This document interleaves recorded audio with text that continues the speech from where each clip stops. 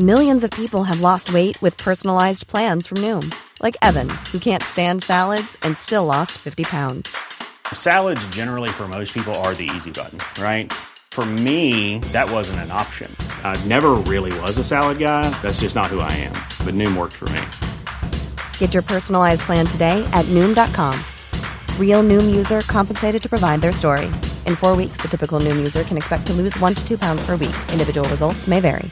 It's that time of the year. Your vacation is coming up. You can already hear the beach waves, feel the warm breeze, relax, and think about work. You really, really want it all to work out while you're away. Monday.com gives you and the team that peace of mind. When all work is on one platform and everyone's in sync, things just flow. Wherever you are, tap the banner to go to Monday.com.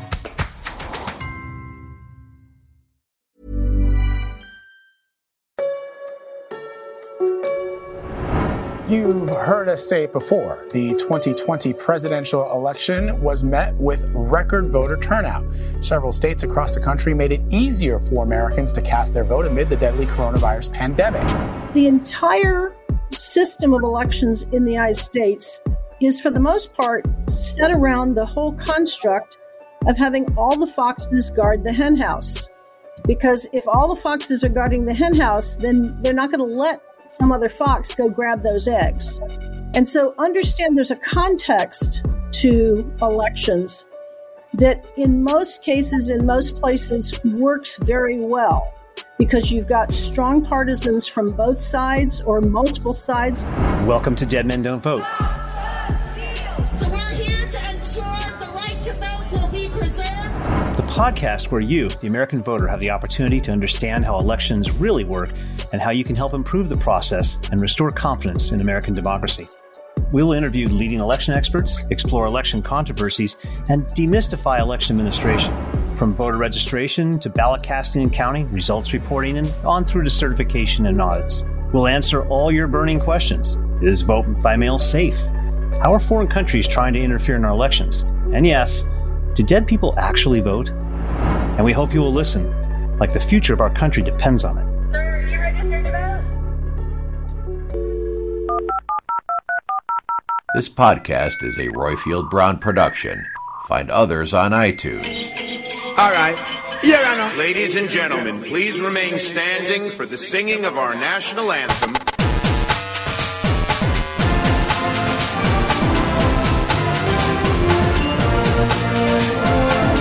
Brexit means Brexit. My administration has accomplished more than almost any administration in the history of our country.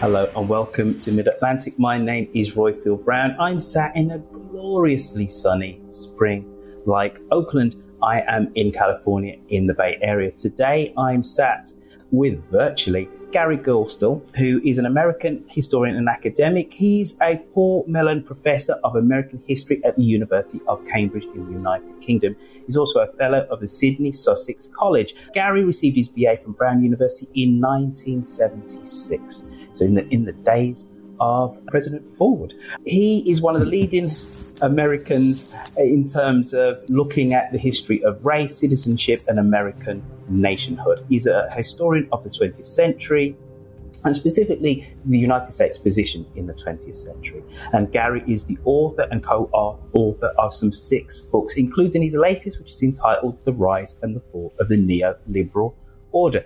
Hello, Gary, and welcome to Mid-Atlantic. Thank you, Royfield. It's good to be here with you today. We're going to jump straight into this. I need you to explain to me and to the audience what exactly is neoliberalism before we even talk about its rise. Neoliberalism is an ideology that wants to emancipate capitalism from its constraints. It preaches the virtues of free trade, free movement of capital, free movement of people. It endorses globalization, believing that globalization is going to raise all boats. It critiques those forces and institutions that at an earlier period of the 20th century sought to restrain capitalism. It emerged in the 1970s. I'm sure we'll get into the details of that later. This was a time when the system that was prevailing in the United States and many other parts of the world, some form of social democracy, some form of managed capitalism, was no longer working as it was no longer delivering the goods. If the essence of that older system was to take a dynamic but chaotic and damaging economic system, that being capitalism, and subjecting it to public management for the public good, that was the essence of that earlier regime. That begins to fall apart, and this provides an opening for those who preach the virtues of free markets, unleashing capitalism's entrepreneurial energies, and removing most of the constraints and the restraints that, in the view of the advocates of neoliberalism, had constrained capitalism for a long time. Those who believe in neoliberalism believe fervently in the virtues of a capitalist system, especially when it's unbound, and they are willing to weaken labor movements, the welfare state, tolerate high levels of inequality, because the ultimate goal of releasing capitalism's power is, in their eyes, ultimately going to raise all boats, both within countries and between countries. That is the ideology, that was the creed, that was the passion that powered the likes of Reagan and Thatcher, who I see as neoliberals to power. Professor Gary Gerstle, that is a perfect start for our first clip. The official residence of the Prime Minister of Great Britain, number 10 Downing Street. The glittering prize for the leaders of the country's political parties as Britain turns to the hustings. Prime Minister Callaghan pleads the Labour cause. Welfare, paternalism, bigger, better and bonnier socialism. Labour's campaign machinery swings into action. There's much reliance on Premier Callaghan's avuncular image. The workers are warned against a Conservative takeover, led by the first woman Tory leader, Margaret Thatcher. Britons of votable age, basking for the first time in the glow of being wanted by everybody, listen as the redoubtable daughter of a Grantham grocer outlines the Tories' plans for free enterprise, less taxation, and a bit of firmness with the unions. And as the results come in, it was soon known that Britain had its first woman Prime Minister. Accepting defeat cheerfully, James Callaghan leaves the residence he has known for so short a time and drives to tender his resignation to Her Majesty the Queen at Buckingham Palace.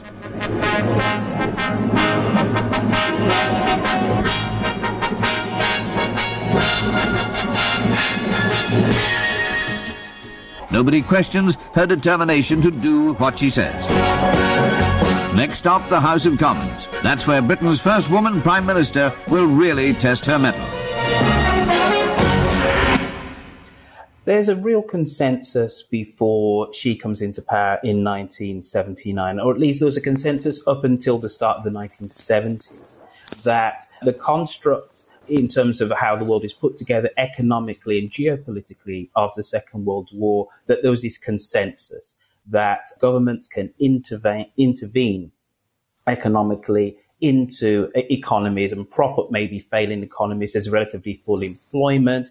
We have record growth levels in the 1950s and the early 1960s in the United States. Europe gets back on its feet. What went wrong, which is going to lead to this neoliberal world order?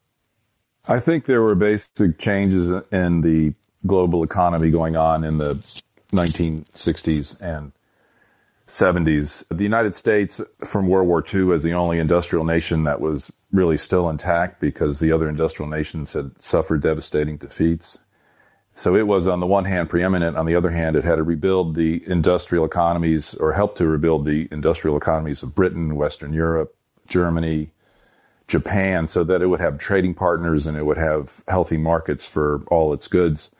And by the 1960s and 70s, that project has been remarkably successful, as epitomized by the stunning rise of Germany and Japan, who are now rebuilt and often with the best equipment, more efficiency than United States corporations. Suddenly, there was all kinds of competition for the United States that there had not been before. And at the same time, there's a reckoning going on between the global North and the global South, which is related to one of the great movements after World War II, which is decolonization. World War II had destroyed European empires. It had damaged the American empire in the Philippines and elsewhere.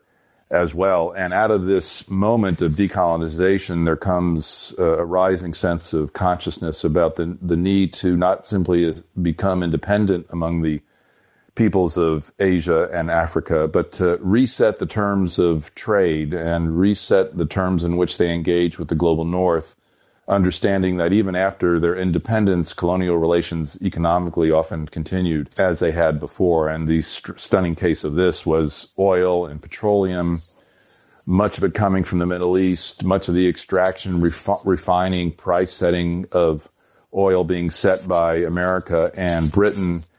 And in the 60s and 70s, that situation becomes untenable in a series of conflicts and wars, Arab-Israeli wars, the rise of radical Islam, profoundly reshapes the availability of resources that were critical to the global North. This becomes a moment of extraordinary redistribution of wealth from the global North to parts of the global South. And the combination of a world economic system that's changing both between the United States and its trading partners and a complete rethinking and redistribution of commodity production, extraction, and who gets the money for it through the existing arrangements of the West into a cocked hat. And everywhere in the West and the global North, what had been a remarkable period of growth begins to slow down, recession, inflation, and suddenly tools that had been so effective in the 1950s and 60s, strong governments able to manage these first world economies in the interests of all their people, are no longer able to do it. And tremendous recession, tremendous poverty, tremendous shift in where the manufacturing centers of the world are, tremendous changes in the price of petroleum and other commodities. So the world is being convulsed, and it is in this moment of convulsion that a new set of ideas that have been percolating for some time on the margins, inconsequential for a long time, suddenly are able to be released from the margins and enter public debate and fuel new movements, most strikingly with Thatcher in England, a kind of revolution in the Tory party, and in the United States, the rise of a very different Republican Party under the leadership of Ronald Reagan, who's normally called a conservative, but I think conservatism is not a very good word for describing the release of entrepreneurial capitalist energy that was at the core part of the core of Reagan's project. So Thatcher and Reagan are going to come out of this slowdown of Western economies. But where can we look for where this economic theory comes from? Where were the intellectual think tanks, the kind of progenitors of this neoliberal world? Where did they come from and what did they say? Which is fundamentally the message which is going to be burnished and taken to Britain by Thatcher and then Reagan in the United States. The ideas begin in Europe in the interwar period between World War I and World War II, and Central Europe, especially Austria and Switzerland. And this is a period of time, of course, when the world is being whipshawed by collectivisms of the left and right, collectivisms of the left being associated with communism and the rise of the Soviet Union, and collectivisms of the right being associated with Nazism and fascism. And there is a sense among a number of economists, Friedrich Hayek was one, Ludwig von Mises was another. These are people who are going to become very prominent in the neoliberal movement, that an older liberalism to which they had once adhered had failed. And this was what they called laissez-faire liberalism, that you just let people truck, barter, and exchange, as Adam Smith, the 18th century Scottish philosopher, prophesied would just solve all of the world's problems.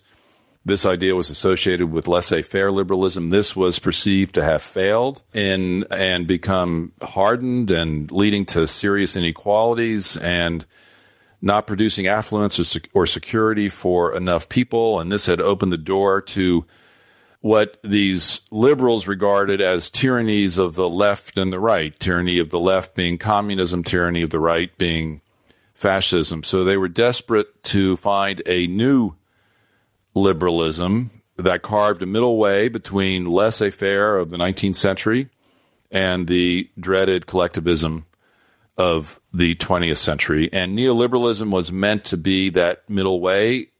It required much more activity on the part of the state in order to buttress capitalist markets. You just couldn't let them go on their own steam. They had to be managed in some way for the sake of them fulfilling their full potential. And neoliberals see themselves in this way, and their goal is to make a world safe for capitalism, and this requires more activity and more intentionality and more activity on the part of the governments in order to achieve that goal. One of the problems that these neoliberals face, however, is that they were not the only new liberalism on the block, so to speak. Neo is a fancy word for new. There was another new liberalism that also saw itself as a middle way between laissez-faire of the 19th century and the dreaded collectivism of the 20th century, and that was the liberalism of Franklin D. Roosevelt and the Democratic Party.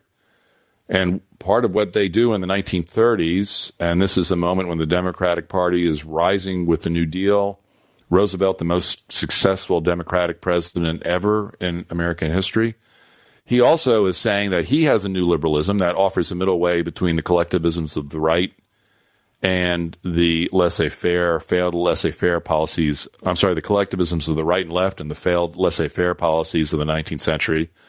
Only his new liberalism is really an American form of social democracy. It requires much deeper involvement on the part of government in economic affairs. It manages the economy. It limits capitalist prerogatives. It establishes a welfare state. It grants workers rights they had not had before. So there are really two new liberalisms that emerge in the 1930s, and the dominant one is the new liberalism of Franklin Roosevelt, the New Deal, and the Democratic Party. The neoliberals go off to Mount Pelerin, Switzerland, a mountain very isolated, to try and gather themselves, and their campaign and ambition becomes to make their new liberalism, their neoliberalism, the liberalism that will succeed over the long term. And they want to shunt to the side the new liberalism of Franklin Roosevelt and the Democratic Party because they see that as just another form of collectivism. They are voices in the wilderness. They get some early converts. Reagan is a convert by the 1950s. Barry Goldwater is a convert in the early 1960s. But this, in the 50s and 60s, this is the period when the New Deal liberalism of the Democratic Party in America is riding high. It really is a form of American social democracy. And so the neoliberals have to wait in the wilderness really for 30 years before the crack-ups of the 60s and 70s give them an opportunity to bid for power, give them an opportunity to move their ideology from the margins to the center. It is only when the New Deal liberalism of Franklin Roosevelt and his legatees begins to falter in the 60s and 70s that these intellectuals who have been preaching their neoliberalism for 30 years really get a chance to shine and move from the periphery to the center. And how they're going to do that in the United States is through the election of Ronald Reagan. And he comes to power saying that what is going to give Americans is American economy is a shot in the arm, and Americans a real kind of sense of pride after the debacle in Iran and the defeat in Vietnam. This is Ronald Reagan running for re-election, a historical re-election in 1984, where he wins 49 of the 50 American states. You already are the oldest president in history. Some of your staff say you were tired after your most recent encounter with Mr.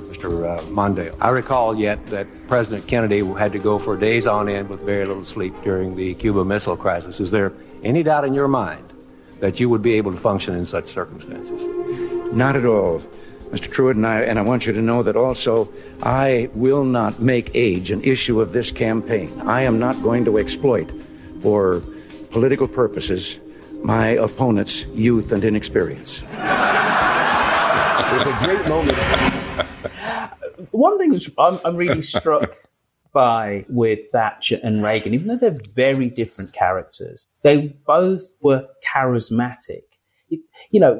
To be able to sell this, at least in the short term, a very bitter economic pill, you had two characters that bestrode the politics of their country and also were charismatic. How important Do you think neoliberalism, how important was it to sell Reaganomics, neoliberalism or Thatcherism in the UK? How important do you think it was that these two leaders were charismatic and bestrode the world in terms of the force of their characters?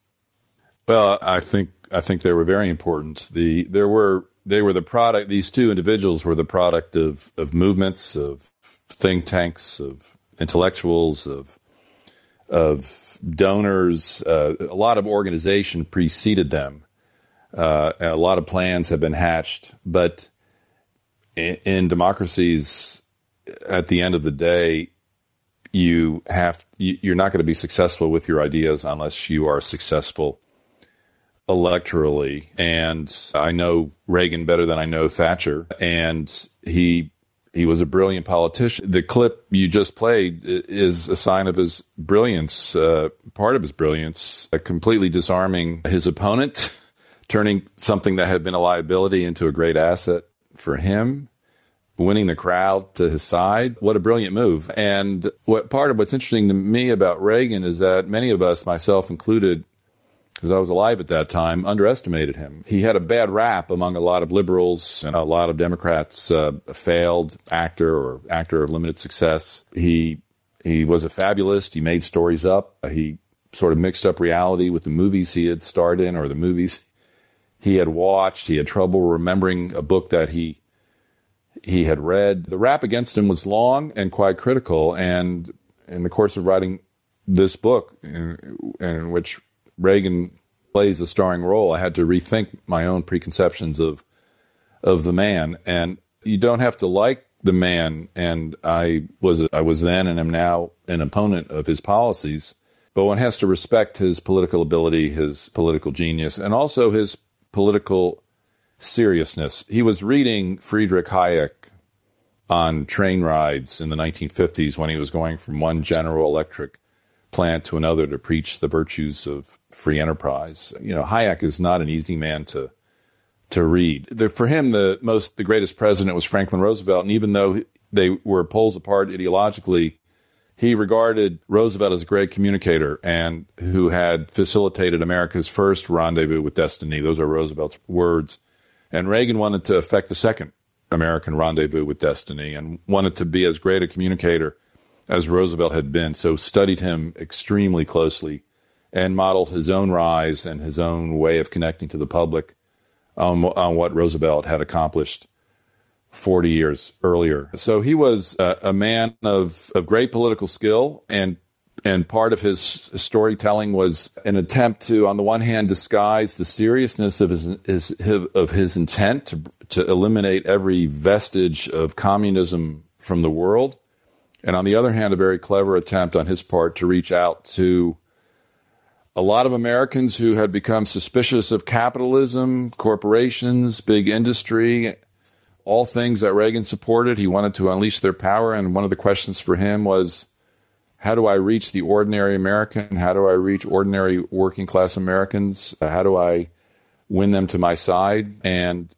his humble tales and his storytelling was a big part of that, alongside his ability to evoke the founding moment of America, which is America's sacred moment. America doesn't have a king or a queen, but it has a foundational moment that people revere: the founding of the country, the separation from Britain in the 18th century, the Declaration of Independence, the Constitution, the promise of freedom for every man. He was able to recover that promise and sell it anew to the American people 175 years after this happened. And then there was one other element to his success story, and that was playing the race card in a very ugly way, because the reaching out to Americans that I've been talking about, he was not reaching out to African Americans. He was not reaching out to other racial minorities. He came after the civil rights revolution of the 1960s and 70s, and part of his message was the civil rights revolution has gone too far, and I have to recover for the best Americans something of what they had before. I'm going to quickly jump in there, right? Because the traditional left-of-center narrative is that Reagan, he peddled traditional conservative positions in terms of society. And his response to the AIDS crisis was not great. However, he was pro-immigration and open borders. And it's really interesting when you listen to clips of the 1980 election, there is no way that a Republican politician could have been elected in 2020 saying the things that he was saying in terms of relatively open borders and encouraging non-white immigration. So don't we need to temper when we say that, he played the race card? We need to give that wider picture as well. I agree with that. I think you're right that he was pro open borders. He also during his presidency, created a path to citizenship for millions of undocumented Mexican immigrants in the United States, something that no Republican politician today would even contemplate. Part of the neoliberal dispensation was a series of freedoms, which included free movement of people across borders in pursuit of their self-interest. And he was adamant that that kind of freedom should be available in America. And so you're absolutely right that he was much more open to immigration than the Trump Republican Party of today is. On the other hand, we have to still reckon with his policies toward African Americans. And I think it's harder to find, in my reading of the situation, it's harder to find the positives in that. And the era in which he was opening up free markets and preaching the virtues of free markets also became the era of mass incarceration in the United States, in which more and more people were being sent to jail, and disproportionately minority, especially African American. There was a way in which part of his message of freedom was to suggest there are certain groups who are not ready for freedom, and if they have to be removed from the ordinary processes of economic exchange, of work, for the sake of the success of a market economy, then that is something the United States has to do. And so one has to deal with the paradox of, in this neoliberal age of opening up and accentuating the free market, that whole populations were being removed from the opportunity to work, to buy, to purchase, to move freely. So that has to be part of the accounting of this neoliberal age. And it is one of the paradoxical elements that is sometimes hard to get your head around, because mass incarceration moves in such a different direction from free enterprise and freeing up markets. But both were going on in the 1980s. And I think Reagan facilitated that kind of discourse and led to what was a dark era, I think, for race relations in the United States. But don't we also need to acknowledge the fact that though if you look at the levels of mass incarceration, whether it's white or black or Latino Americans, it ticks up under Nixon a little, and then it ticks up again under Reagan. But it's actually the president who's the triangulator. It's Clinton in his presidency where we have the true birth of the prison industrial complex. My fellow Americans. When you're ready to pop the question, the last thing you want to do is second-guess the ring. At BlueNile.com, you can design a one-of-a-kind ring with the ease and convenience of shopping online. Choose your diamond and setting. When you find the one, you'll get it delivered right to your door. Go to BlueNile.com and use promo code LISTEN to get $50 off your purchase of $500 or more. That's code LISTEN at BlueNile.com for $50 off your purchase. BlueNile.com, code LISTEN. Ryan Reynolds here from Mint Mobile. With the price of just about everything going up during inflation, we thought we'd bring our prices down. So to help us, we brought in a reverse auctioneer, which is apparently a thing. Mint Mobile Unlimited Premium Wireless. How to get 30, 30, how to get 30, how to get 20, 20, 20, how to get 20, 20, how to get 15, 15, 15, 15, just $15 a month? Sold! Give it a try at mintmobile.com/switch. $45 up front for 3 months plus taxes and fees. Promo rate for new customers for limited time. Unlimited more than 40 gigabytes per month. Slows full terms at mintmobile.com. Millions of people have lost weight with personalized plans from Noom. Like Evan, who can't stand salads and still lost 50 pounds. Salads generally for most people are the easy button, right? For me, that wasn't an option. I never really was a salad guy. That's just not who I am. But Noom worked for me. Get your personalized plan today at Noom.com. Real Noom user compensated to provide their story. In 4 weeks, the typical Noom user can expect to lose 1 to 2 pounds per week. Individual results may vary. Americans.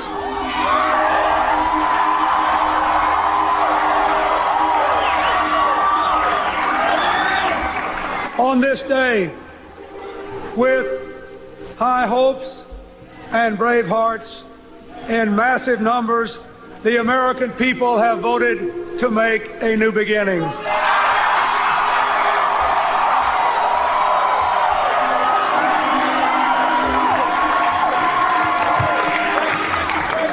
This election is a clarion call for our country to face the challenges of the end of the Cold War and the beginning of the next century.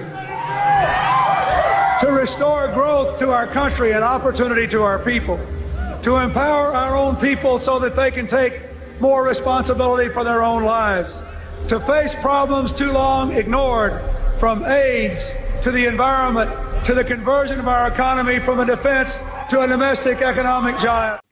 Explain why Clinton is similar to Eisenhower.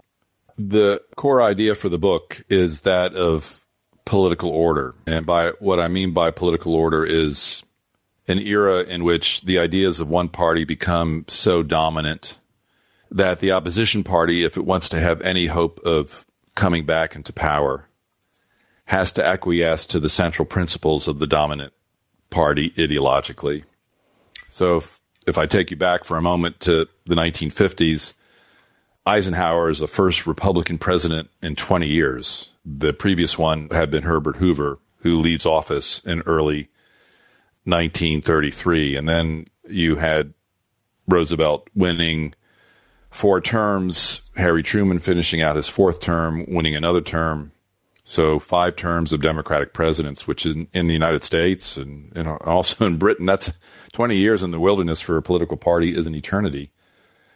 And what's so interesting about Eisenhower to me is that when the Republicans finally succeed in putting one of their people back in the White House, winning the presidency after the 20 years in the wilderness, he does so by acquiescing to the core principles of the New Deal and the liberalism of the Democratic Party and of Roosevelt. He accepts the power of organized labor. He accepts the welfare state. He accepts Social Security. He talks about improvements in the standard of living. He talks about narrowing the gap between the rich and the poor.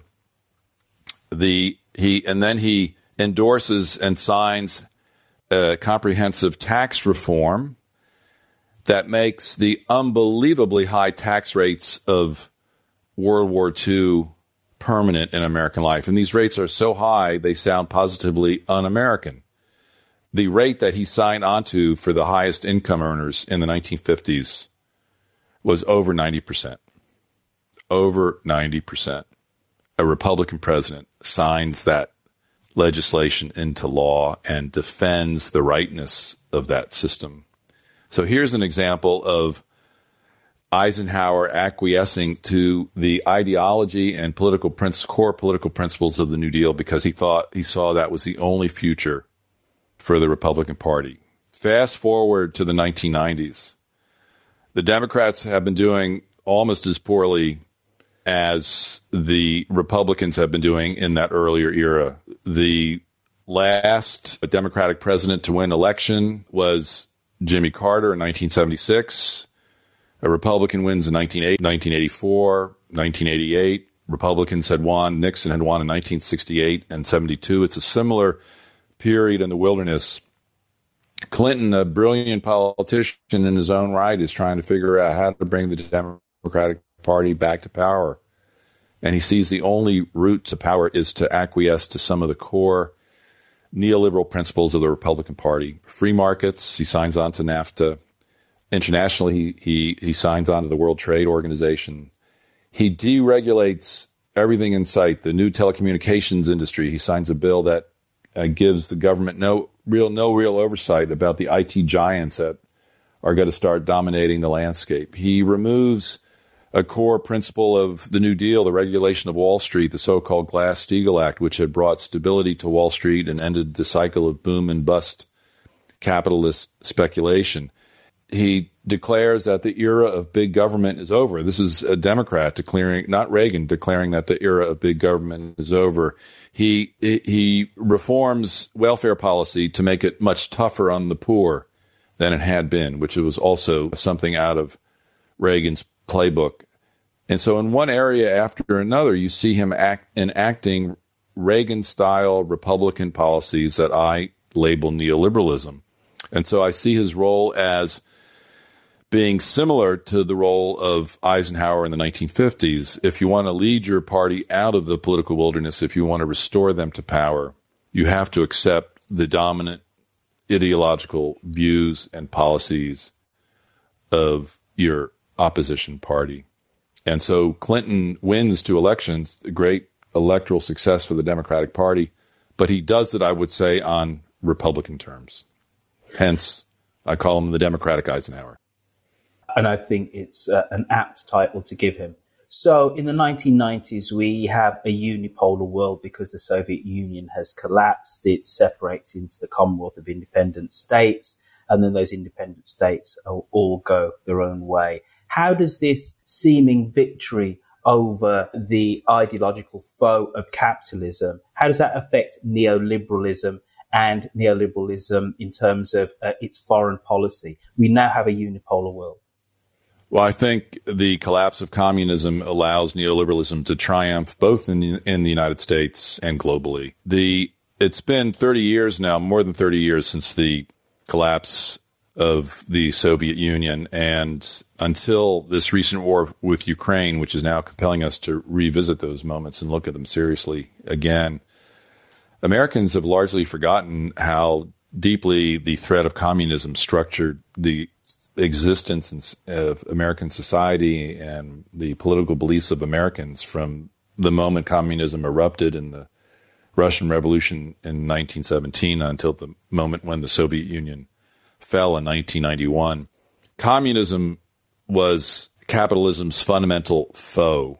It opposed everything that capitalism held dear. It wanted to eliminate markets. It wanted to eliminate private capital. It wanted to substitute the state and planning for free enterprise and markets. It privileged the working class over individuals. It would not tolerate the accumulation of huge amounts of private wealth. American capitalists regarded communism as a mortal threat, and the two movements shaped the 20th century more than any other two forces. Communism was also regarded as a threat because if they were to triumph, it was thought that they would never be removed because they were so tyrannical and so ruthless in their methods and so skillful with their ideology that they succeeded either to mislead people or to scare them, and that once a communist regime triumphed, there would be no chance of capitalism ever restoring itself. And because the triumph of communism was thought to be final, and there would be no second chance, it had to be contained and rolled back wherever it appeared. And more than that, domestically, I think elites in American society were willing to compromise with the working class, with the labor movement, because they feared that if they didn't compromise on their own terms, they might face a communist threat and a much worse outcome for themselves and their enterprises.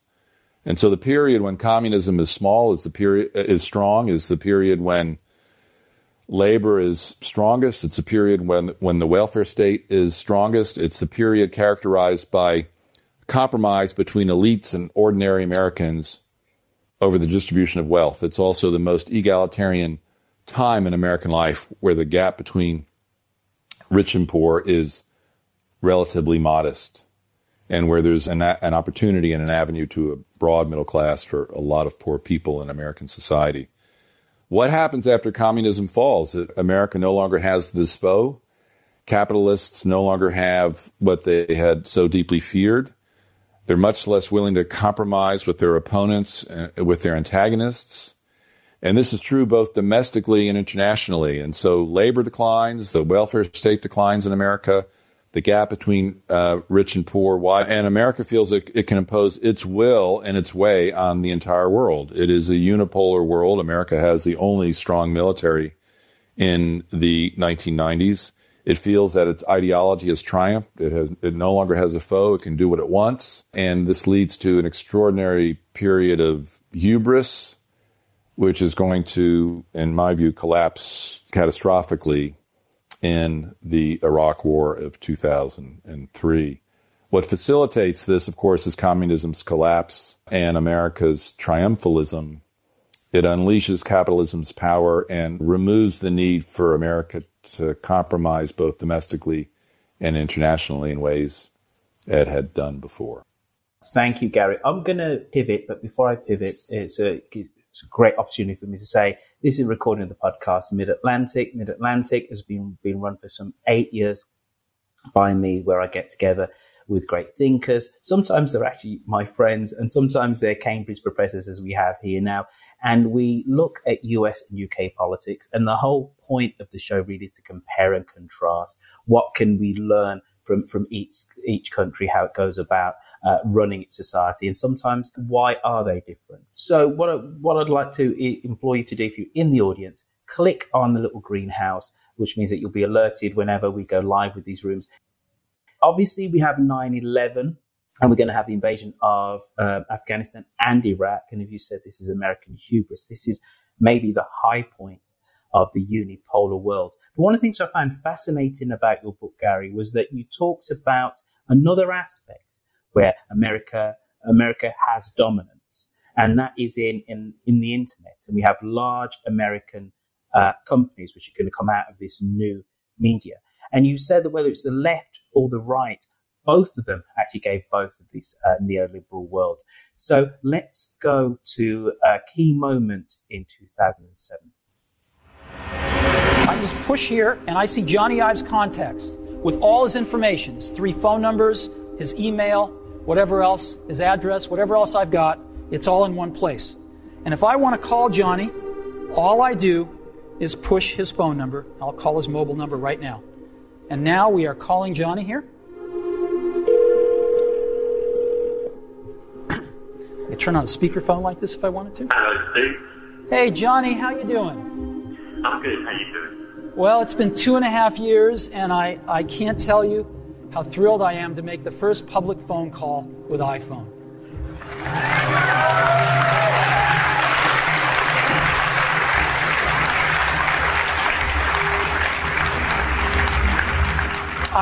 I remember when we first started working on this, and it's just unbelievable. Whoa, what is this? I've got another call coming in. Johnny, can I put you on hold for a minute? Yeah, sure. Okay. So I put Johnny on hold, and hi, Phil. Tell us how the birth of the internet and social media and America's dominance of these big brands, whether it's Amazon or Google, have affected and helped shape the neoliberal world order. I love your clips, by the way. I wish my chapters could open with one of these clips. Maybe in a book of the future, which will be all online anyway, we'll be able to do that. Gary, it's super simple. Come talk to me when you're doing the audio book. I'm very cheap. You may hear from me tomorrow. The IT revolution is a point of technological transformation as fundamental and as basic as the invention of the printing press 500-600 years before. I mean, it's something that happens twice a millennium, and it's happened in our time. And I don't need to tell your audience or the way in which you're talking today in this clubhouse of the way in which social media has revolutionized our lives. And I am most interested in the moment when America commits to setting up the infrastructure in which this revolution can unfold. And it is, of course, it begins in the 70s. It accelerates a little bit in the 80s. The 90s, I would say, is the moment of takeoff. And what really interests me is the utopianism of this moment and the way in which we imagined that this new technology was going to connect us to everyone, enhance our possibilities for freedom, and enhance our abilities to do so many things that have been denied us. It was a promise of extraordinary freedom, emancipation, and deliverance. And I think this has the effect of giving a tremendous sense of mission and belief of almost religious intensity to neoliberalism, because the promise of IT gets bound up with the promise of the neoliberal moment. And if you just carry this revolution to its completion, if you just allow Steve Jobs and Bill Gates and Jeff Bezos and Peter Thiel to do what they were doing, a new world would take shape. And it would be a world of freedom and fulfillment. That was the promise of the 1990s. And of course, these companies promised great growth, and they have delivered on that.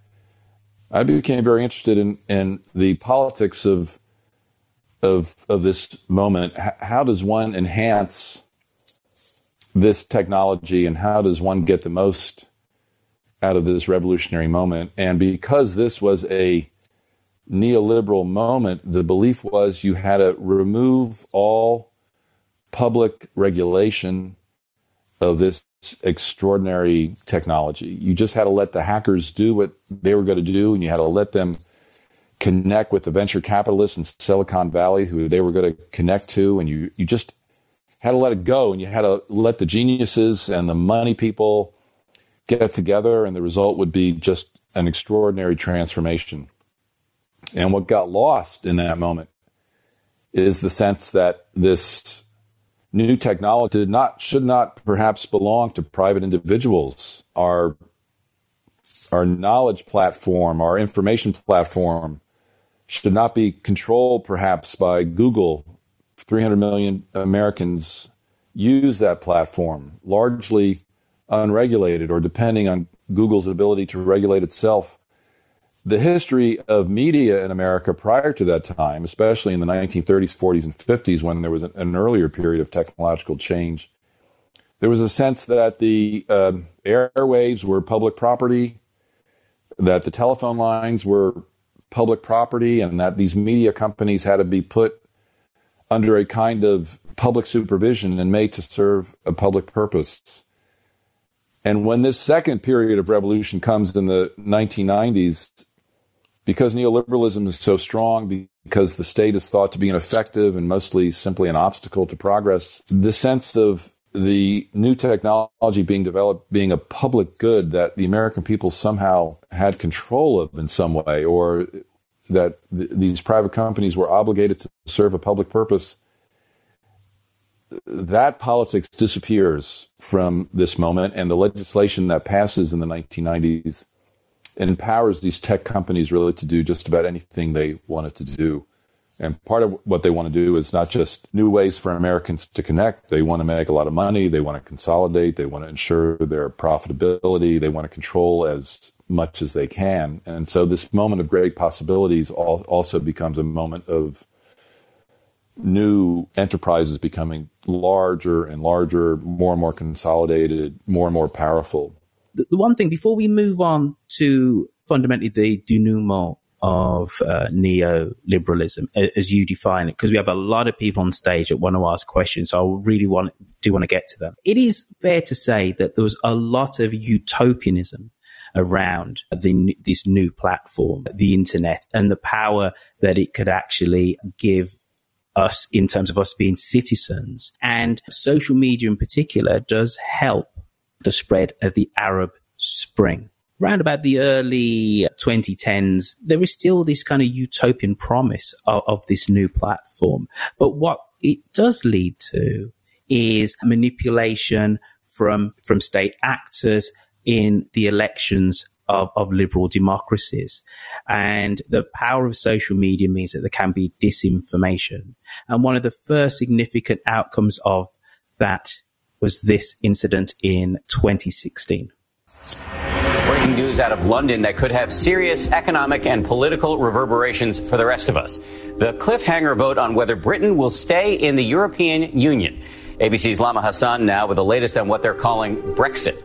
The official results are in. The people of Britain have spoken, voting for a British exit, dubbed Brexit, with almost 52% of the votes choosing to leave the 28-member European Union. Immigration was at the forefront of the Leave campaign for Britain to take control of its borders and its economy, national identity and culture. Make no mistake, This referendum is huge. This result to leave is monumentous, a political earthquake with the financial ramifications uncertain. The pound falling sharply, plummeting against the dollar, which of course will impact Wall Street and global markets when they open. The Leave campaign hailing June 23rd as Britain's Independence Day. And to really underline this illiberal shift in terms of the pre-world order, we have the election in the United States of a one Donald J. Trump. We need somebody that can take the brand of the United States and make it great again. It's not great again. We need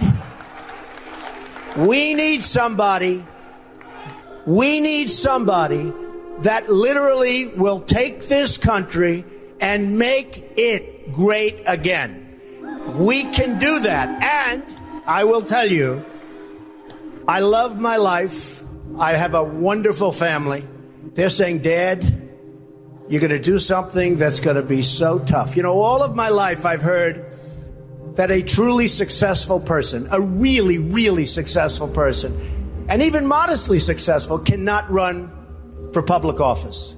Just can't happen.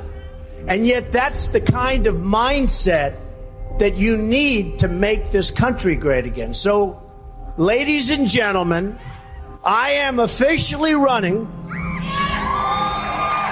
for President of the United States, and we are going to make our country great again.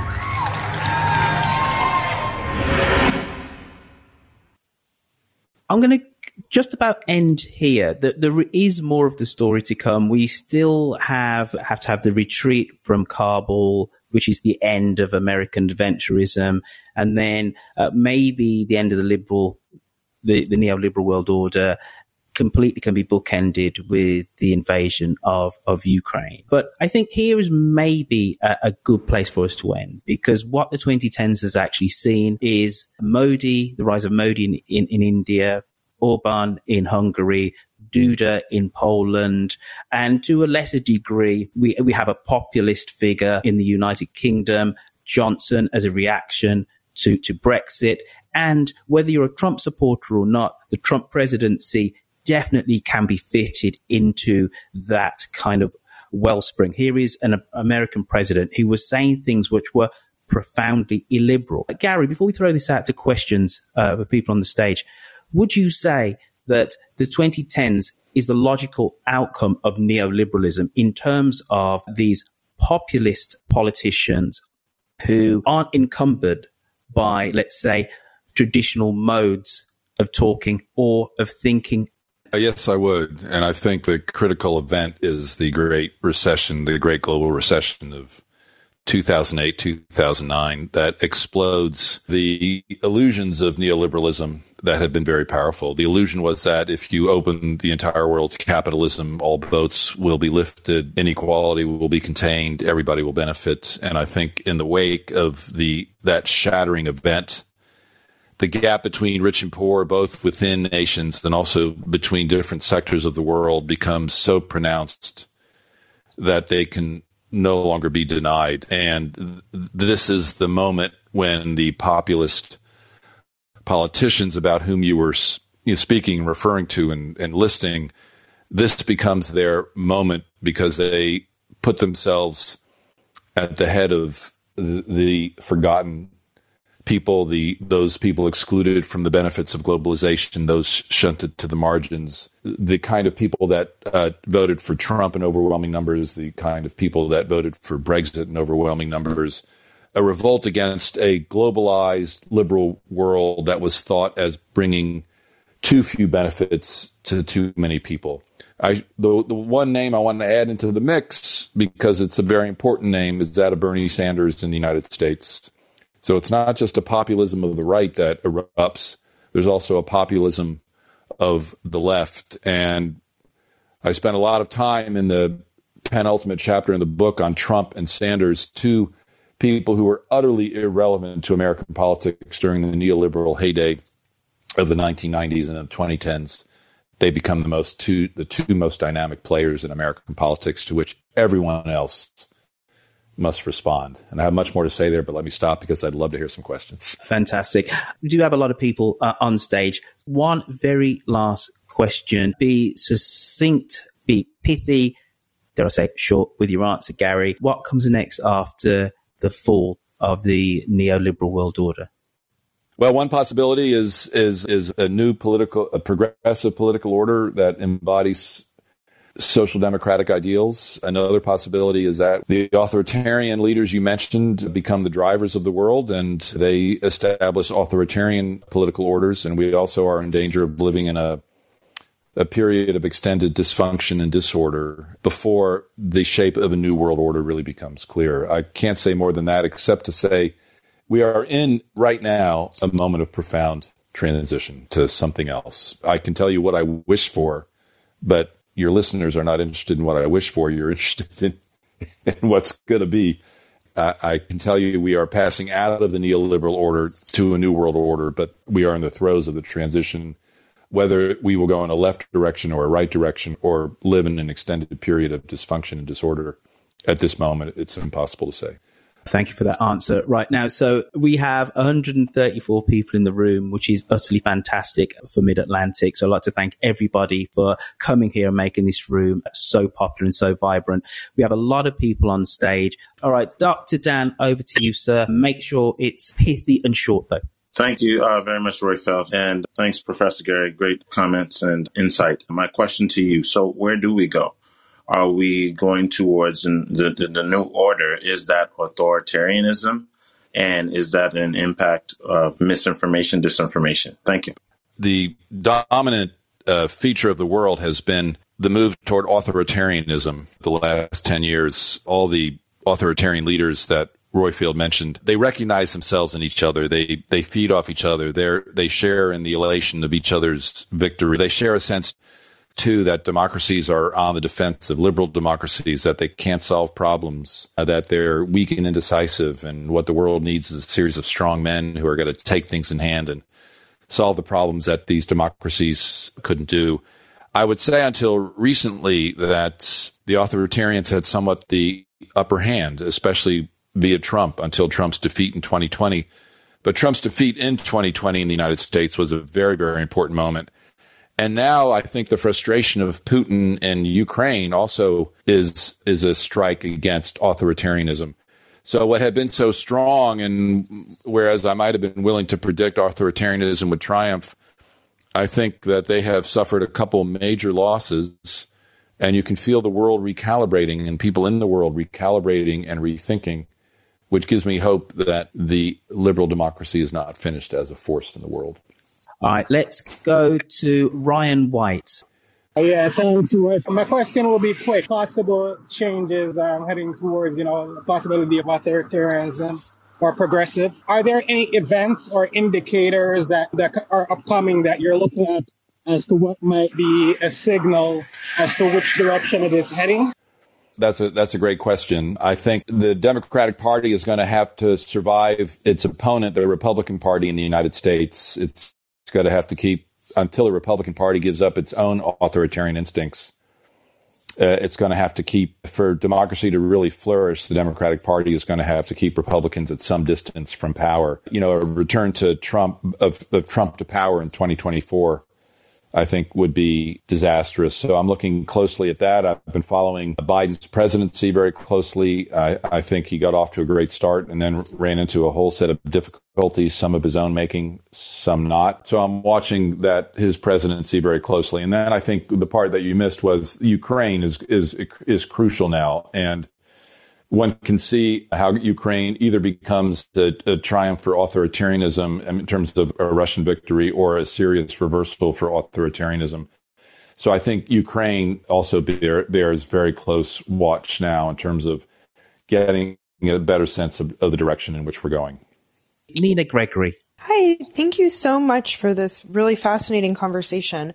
I wanted to ask a follow-up to something you said. You had given two scenarios, one which you felt maybe was Pollyanna-ish for this group. I wanted to know what that was, if you wouldn't mind sharing it with us. clearly there are a lot of questions about where we're going. So I'm going to have to think harder about this, and I'll do some journalistic writing about it and put it out on Twitter. I think the rise of Bernie Sanders has been amazing, and I think there's the rebirth of a Democratic left in the United States that has been involved in Democratic Party politics with a seriousness with which it has not been involved for a long time. I think Biden read the 2020 moment very well. He carried out a very good campaign, and I think the victory of the Democratic Party and Biden in 2020 was a tremendous assertion of democracy and indicates how many Americans still care very, very deeply about their democracy and want to see democracy carry on into the future. And you combine that with some of what Bernie Sanders has been able to do, and that gives me a hope that a new political order that is progressive and social democratic with an emphasis on both society and democracy has a future. And it's not out of the question that in 5 or 10 years, when the craziness of this moment begins to clear and things begin to settle down, that we might imagine ourselves to be in a better place than we have been able to imagine. Andrea, you're up next. I was wondering if in your rethinking of what might come next in the global political economic order, whether you have, or you could comment on the influence of the rise of the billionaire class. Well, the part of what the neoliberal age produced was an era of unregulated capitalism that has allowed for the accumulation of just extraordinary fortunes of a magnitude that were barely imaginable 50 or 60 years ago. But it's not unprecedented in American history. In the 19th century, we had a similar run-up, similar technological breakthroughs leading to a tremendous concentration of wealth and power at the top of the social pyramid. And at that moment in American history in the late 19th century, there was a revulsion against monopoly power, against corporate power, and a determination on the part of many people to reclaim the republic, a lot of reform of political law, of contributions, of money in politics. And it was a long struggle, but it was ultimately a successful struggle that led to the New Deal. And that gives me confidence that it is possible for people living in a democracy to say that certain inequalities in wealth and power are not acceptable in a democracy, that a certain amount of redistribution has to go on. I wrote a piece for the New York Review of Books online a few weeks ago about America's taxation policy over its history, willingness to tax extraordinary fortunes at a high rate because of the conviction that so much economic power concentrated at the top of the social pyramid can't possibly work in a democratic nation. Mark, you've been waiting patiently. You're up next, sir. Yes, I'll go fast. Thank you for a wonderful room. And given Adam Tooze's recommendation and 2017 paper with a similar name, but with a question mark after the rise and the fall of neoliberal, I already know it's a great book. And my question is about adaptation ability of neoliberalism. Hayek famously supported some form of government-assisted healthcare driven by post-World War II concerns. Neoliberals have claimed for the GFC, global financial crisis response, whatever we think of that. Most importantly, probably COVID response and the Federal Reserve independence itself being a neoliberal product, adopting post-Keynesian policy, Biden moving to more direct state investment, avoiding public-private partnerships. For all of those things, neoliberals in some way or the other have claimed some credit. And the other, I guess, new thing would be stakeholder capitalism. And adoption by business is some form of responsibilities that usually would be assumed by a welfare state. So my question is stakeholder capitalism a rebranding of neoliberalism? And what's the chances of those? Great question. I'm trying to think about how I can answer this briefly. There's to say that neoliberalism is ending I don't mean to suggest that capitalism is ending. You can have neoliberal forms of capitalism. You can have other forms of capitalism. And I think we have to keep that in mind. And there there is no doubt that there are forces in society that want to rehabilitate neoliberalism, that want to adapt it, that want to see it resurge. And there are some people who think and who argue with me that neoliberalism in the end will triumph and that this resistance to neoliberalism is temporary and passing. I think that's too simplistic reading of the current situation. If you take just one example, the Federal Reserve, for example, it used to be that the Federal Reserve was seen as an instrument of neoliberalism, the financialization of the economy, more and more power being concentrated in the Federal Reserve, the American people having no control over what the Federal Reserve does because they're appointed by presidents and they're responsible really to no one, and so they're free to enact the will of elites. Well, we saw during the COVID crisis that the Federal Reserve changed, and it took on a responsibility not just for preserving elites or banks or liquidity. It also assumed the responsibility of making sure that relief flowed not just to the rich, but to the poor in this moment of crisis. And you see people on the left now beginning to talk as though perhaps the Federal Reserve can be turned into a people's bank so that it doesn't simply serve elites, but can be made responsive to the will of the people. It can become democratized in a way, the democratization of finance. I think people who see neoliberalism everywhere are sometimes too quick to see wherever there's financialization, this is the work of elites. But what we've seen in the past couple of years is perhaps the democratization of finance at the highest levels, which would indicate, again, that we're moving into something of a different world. So it's a fluid moment with a lot of experimentation going on, which I take to be the thrust of your question. And I think we have to pay attention to the experimentation to see which ones emerge as successful and part of a new political order. Mehran, you're up next. Thank you. I think Black Monday, the crash of 1987, was a great moment in history. Not many people discuss it. The Cold War was also a struggle of ideologies, and Marxism had promised the Soviet bloc that they have a better system and capitalism will crash. And what happened in 1987? A lot of markets all around the world crashed 30-40%, and nothing happened. And this led to the collapse of Soviet Union. We saw that coming right after that. And not many people talk about that day. What do you think about it?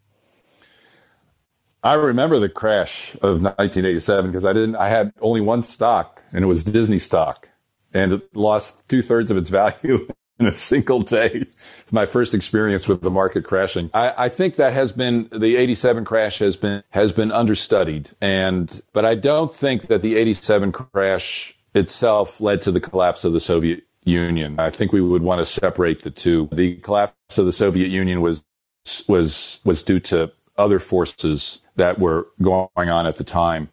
I think you point to something important, the degree to which the lessons of 1987 were not really heeded, led to part of the exuberance around Wall Street and deregulation that took over American finance in the 1990s and first decade of the 21st century. In other words, you're right in saying there are lessons to be learned from the 1987 crash. They were not learned. They were, in a sense, covered up. There was a government bailout. And so rather than being a warning against excessive deregulation of finance, it was largely ignored and bypassed. And we might consider that today, when we revisit it, a missed opportunity for being more measured about the deregulation that carried everything before it in the 1990s. I must admit, Mehran, I think that's an excellent point. And yes, I think we always do gloss over that big crash of 1987. So thank you for jogging our memories. In my chronological sweep, going through Gary's book for my research, I didn't even put that as a marker. So gold star to you for bringing that up. Right. So I'm presuming that everybody who's left on stage wants to speak. Paul C., you're up next. Super brief, though. And Gary, be brief with your answer too. Paul C. Thank you. I'm from China. I have a question to ask and one brief point to make. So, since the Ukraine war broke out, Professor John Mearsheimer's lecture and viewpoints has been widespread. and disseminated in the Chinese intellectual community. And I watched his lectures talking about the liberal traps and the roots of liberalism and the differences between various liberalisms. So I think his viewpoints has haunted and captured many hearts in China. And he's been talking about his position where he has been sidelined in the Washington, D.C., the geopolitical decision-making circle. So I was wondering, why is that? Why is voices from John Mearsheimer and Harry Kissinger for a very long time? Well, it's a great question. I also should say I'm very intrigued by, at the moment when the Soviet Union dismantled itself because reform, they couldn't control it. China chose a different strategy. So the comparison between China and the Soviet Union, what they're doing in 1989 and thereafter, is very interesting, and it's a part of the book that people might want to look up. I think the best answer I can give, since there's very little time, is to return to my idea of a political order. And part of what a political order does is that it in a way, it orders people's thoughts. It sort of makes certain ways of thinking mainstream and marginalizes certain criticisms and certain critiques. And Paul is right that Mearsheimer's realism has been sidelined for a long time. It's come back in a big way now, just over Ukraine, and he's much more in discussion than he has been for a long time. But there's a way in which the triumph of neoliberalism made the kind of realism of Mearsheimer impossible to assimilate into American foreign policy. So I would refer, Paul, to my concept of political order and the way in which, when a political order is riding strong, like the neoliberal order, it privileges certain ideas over other ideas, and other ideas may be very good and strong, but they cannot get a hearing. They are marginal on the sidelines and not accessible as part of public debate. Brilliant answer. Right, Elisa, you're up next. My comment's brief. It is Madeleine Albright made a comment in the recent foreign policy essay where she said, prior to Russia's invasion into Ukraine, she said that China and Russia have squandered their best chance to offer appealing alternative to liberal democracy. So in the hopeful note, are we in the vein of where things are going? Is it possible that we're headed toward China with the Alibabas of the world, a better version of our capitalist system? Well, another great question. I don't think either Russia or China are finished, and I don't know where Russia goes from here. But China is a country of such power and influence now. It's got whatever world order emerges from this moment, China's going to have a major role in it. And I think one of the questions coming out of Ukraine is how this will affect China's decision-making about what role it wants to play in a world order. I wouldn't presume to know how the Chinese people are feeling or what they're learning about this current crisis and how it's being assimilated into their view of the world. So I would say I would like to think Madeleine Albright is right, but I think it's premature to suggest that that path is finished. If she's referring to the communist path, I think yes, the communist path is finished. But of course, Russia's not communist anymore, and China's not either.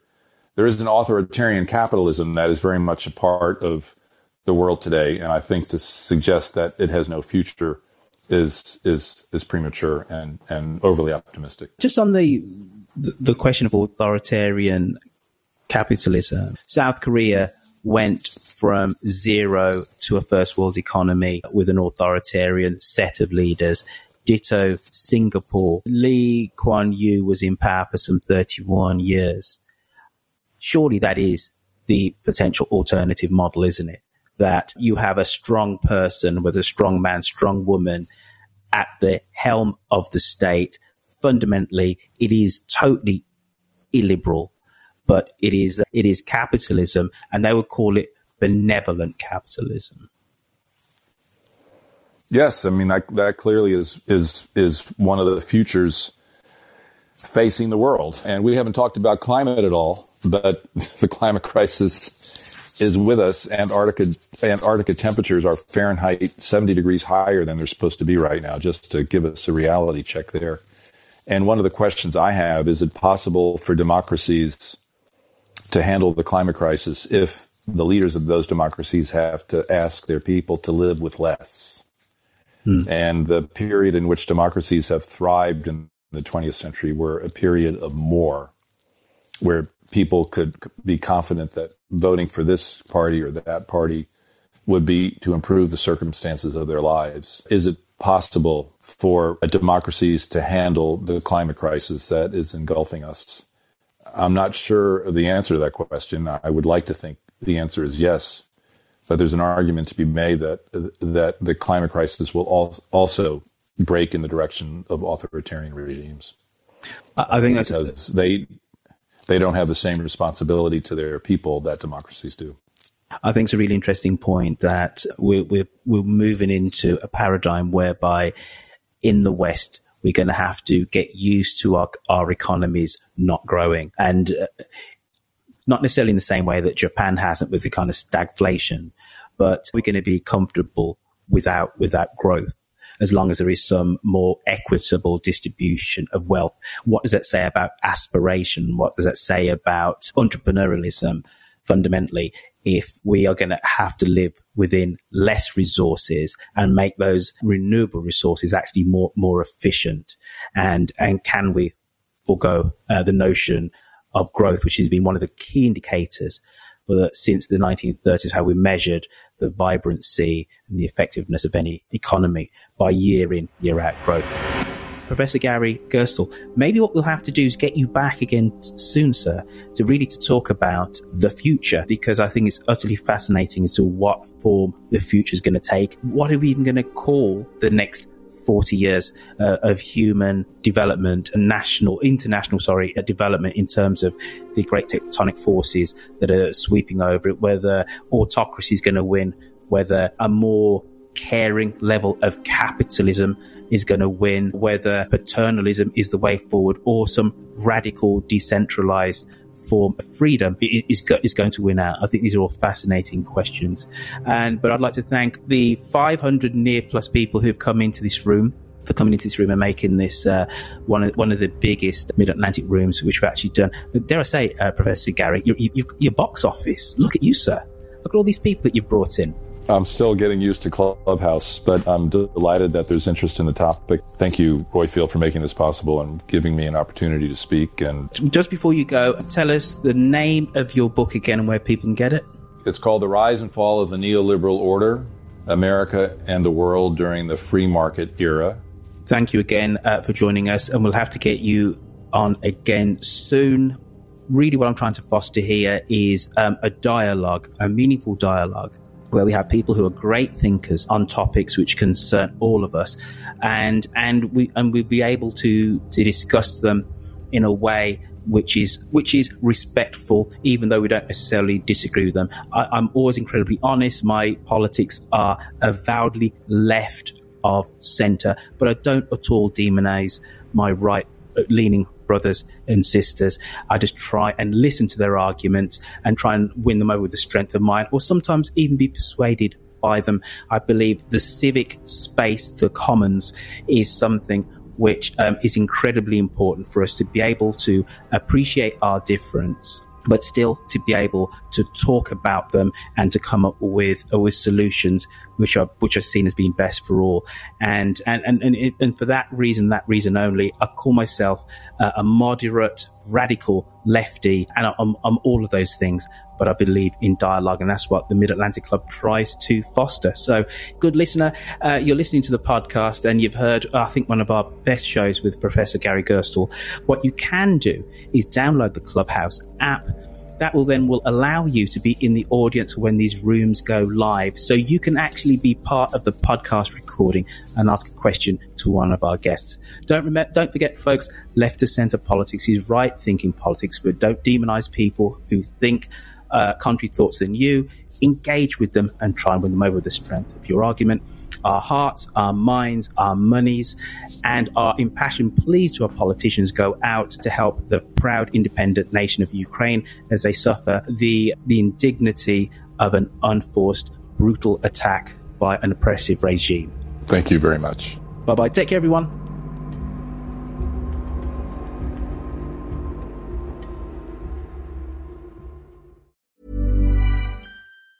Hi, I'm Daniel, founder of Pretty Litter. Did you know cats tend to hide symptoms of sickness and pain? I learned this the hard way after losing my cat, Gingy. So I created Pretty Litter, a health monitoring litter that helps detect early signs of illness by changing colors, saving you money and potentially your cat's life. Pretty Litter is veterinarian developed, and it's the easiest way to keep tabs on your fur baby's health right at home. Go to prettylitter.com and use code ACAST for 20% off your first order and a free cat toy. Terms and conditions apply. See site for details. When you make decisions for your company, you look for the no-brainers. If you have a lot of mailing to do, Stamps.com is the ultimate no-brainer. Use the Stamps.com mobile app to mail everything you need to keep your business running with up to 89% off USPS and UPS. Make the same no-brainer decision as over 1 million other businesses with Stamps.com. Use code PROGRAM for a special offer. That's Stamps.com, code PROGRAM.